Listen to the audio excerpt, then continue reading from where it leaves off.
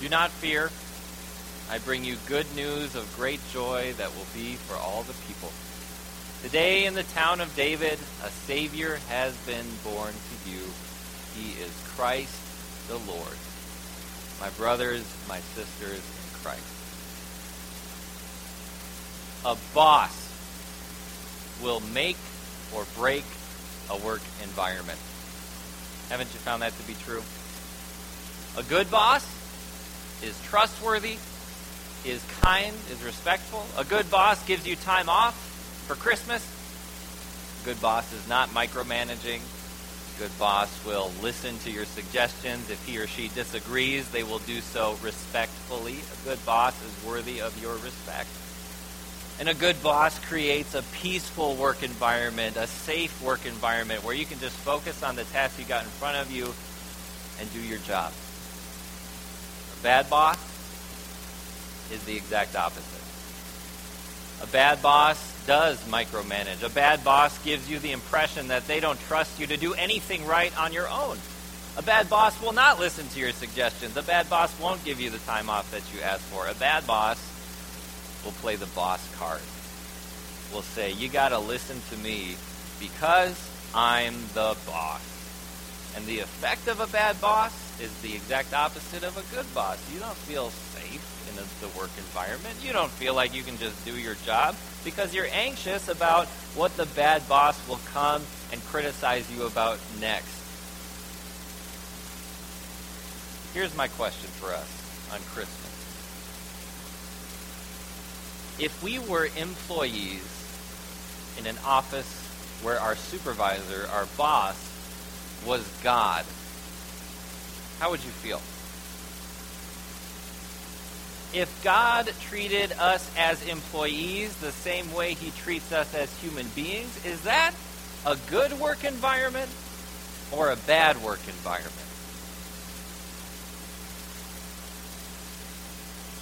Today, as we examine the words that God inspired the prophet Isaiah to write for us, Isaiah is giving good news to people who are in a very bad situation. And it's good news for us, too, when we listen to him. Because Isaiah paints a picture. He leads us to picture a battle herald coming over a mountain.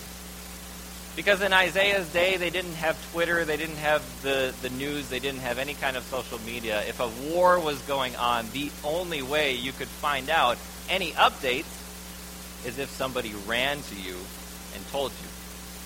So they had guys whose job this was, to run, to literally run and bring the news of the battle. Isaiah has a picture, a battle herald running over the mountain, bringing us what he calls good news. Your God reigns. The good news that this battle herald gives to us is God is in charge. God is king. But do you think that's always good news? Do you think that was good news for the Israelites as they heard Isaiah preaching? God is in charge? Yeah, Isaiah, we figured that.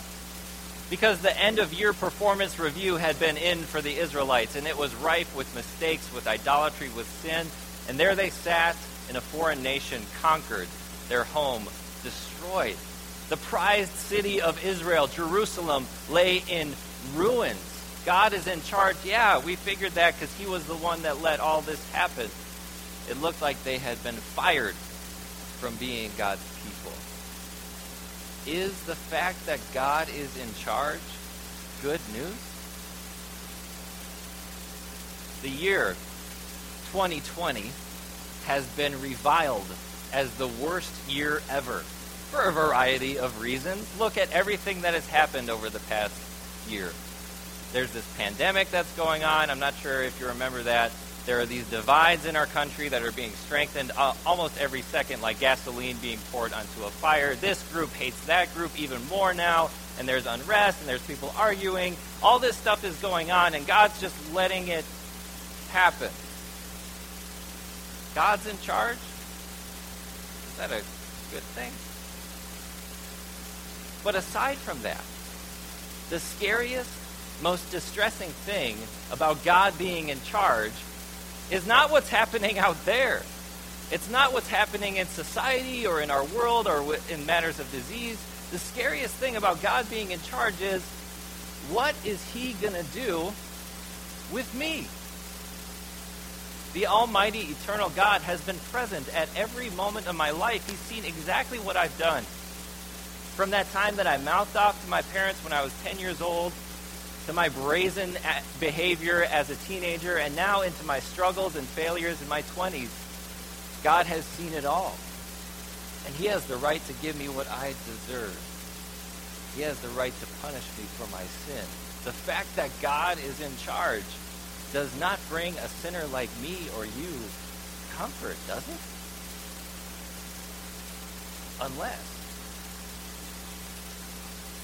Unless he's going to use that authority to do something different. Unless he's going to use his authority to deal with our sin in a different way than giving us what we deserve. Listen again to the good news that Isaiah shares with you and me. How beautiful on the mountains are the feet of those who bring good news, who proclaim peace, who bring good tidings, who proclaim salvation, who say to Zion, that's you and me now, your God reigns. Listen, your watchmen lift up their voices. Together they shout for joy. When the Lord returns to Zion, they will see it with their own eyes. Burst into songs of joy together, you ruins of Jerusalem. For the Lord has comforted his people. He has redeemed Jerusalem. The Lord will lay bare his holy arm in the sight of all nations, and all the ends of the earth will see the salvation of our God. My brothers and sisters, what is this good news that this herald brings? As we wait in our city, in our home, waiting for the news of the battle, biting our nails, anxious, and as we see the herald come over the mountains, what does he have to say? We won the war. It's over. Peace. Peace between you and God. Peace on earth and God's goodwill toward mankind. That's the good news. That's the news that is so beautiful when you hear it. Even the feet of the person that brings it seem beautiful to you. Because the punishment for your sin has been dealt out. That's what the Christmas child, Jesus Christ, was born to do. When the angels appeared to those shepherds, they proclaimed, a baby has been born to you. But they didn't call him a baby, remember? They said a Savior, the Messiah, the Lord. God himself rode into our human situation. Jesus bore your sin and forgives it. You are at peace with God. The war is over. The violence of God's anger against sin has already been dealt out, and you will never see it yourself because Jesus tasted it for you. It's over. You've won. Celebrate your victory. Like your favorite team winning the Super Bowl times 1,000, Isaiah commands us, he demands that we run and shout for joy. You notice how much shouting is going on in this lesson. We should whoop and holler that we're victorious in Christ.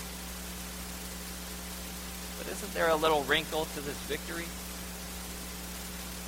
If we're so victorious, why does all this bad stuff keep happening? If God's in charge and he forgives us and he loves us so much, then what about the mess that the world is in right now?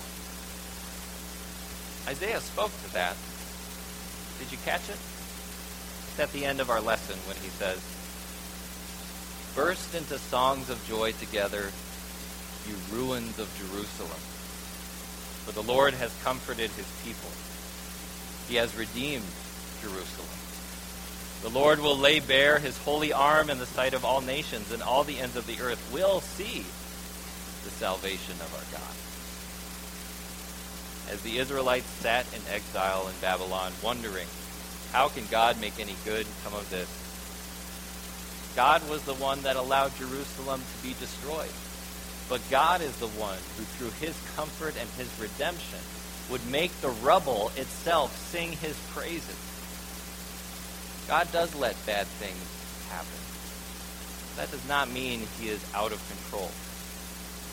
Look at the life of Jesus. Born at that first Christmas, that beautiful evening to Mary and Joseph. But from the second he entered our human situation, he had encountered nothing but hardship and evil. If anyone knows how evil this world can be, it's Jesus, because from the second his life started, he got nothing but criticism. He was attacked by Satan himself and the demons. His whole life for 33 years was beaten, was attacked, even killed. But did any of that stop him? No. Not even death itself.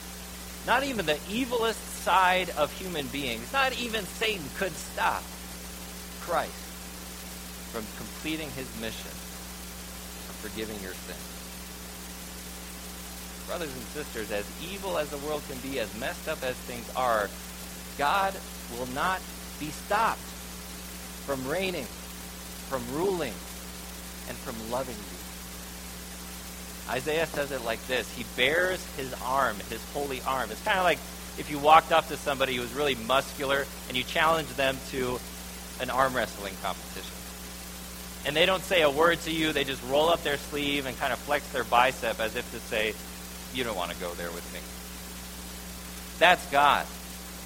To all of your enemies, to sin, to death, to the devil, to conflict, to strife, to everything wrong with this world, God rolls up his sleeve, he flexes his bicep, and he says, you don't want to go there with me. I'm in charge, and I love him or her. I will do whatever it takes to comfort them, to redeem them, and to show them my grace. That's what Christmas is all about. So do what it will, the evil of the world cannot pry you out of your loving Father's hand. He loves you. He comforts you. And you know that one day all the ends of the earth will see just how mighty, just how powerful to save your God is. That's the good news. God is in charge, and he's a good boss. He doesn't micromanage. He loves you.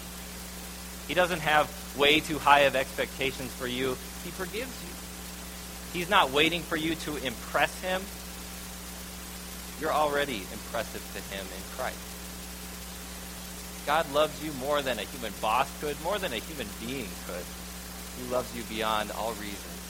He gives you a peace that goes beyond human understanding. That's your God. And that's the good news of great joy. Amen.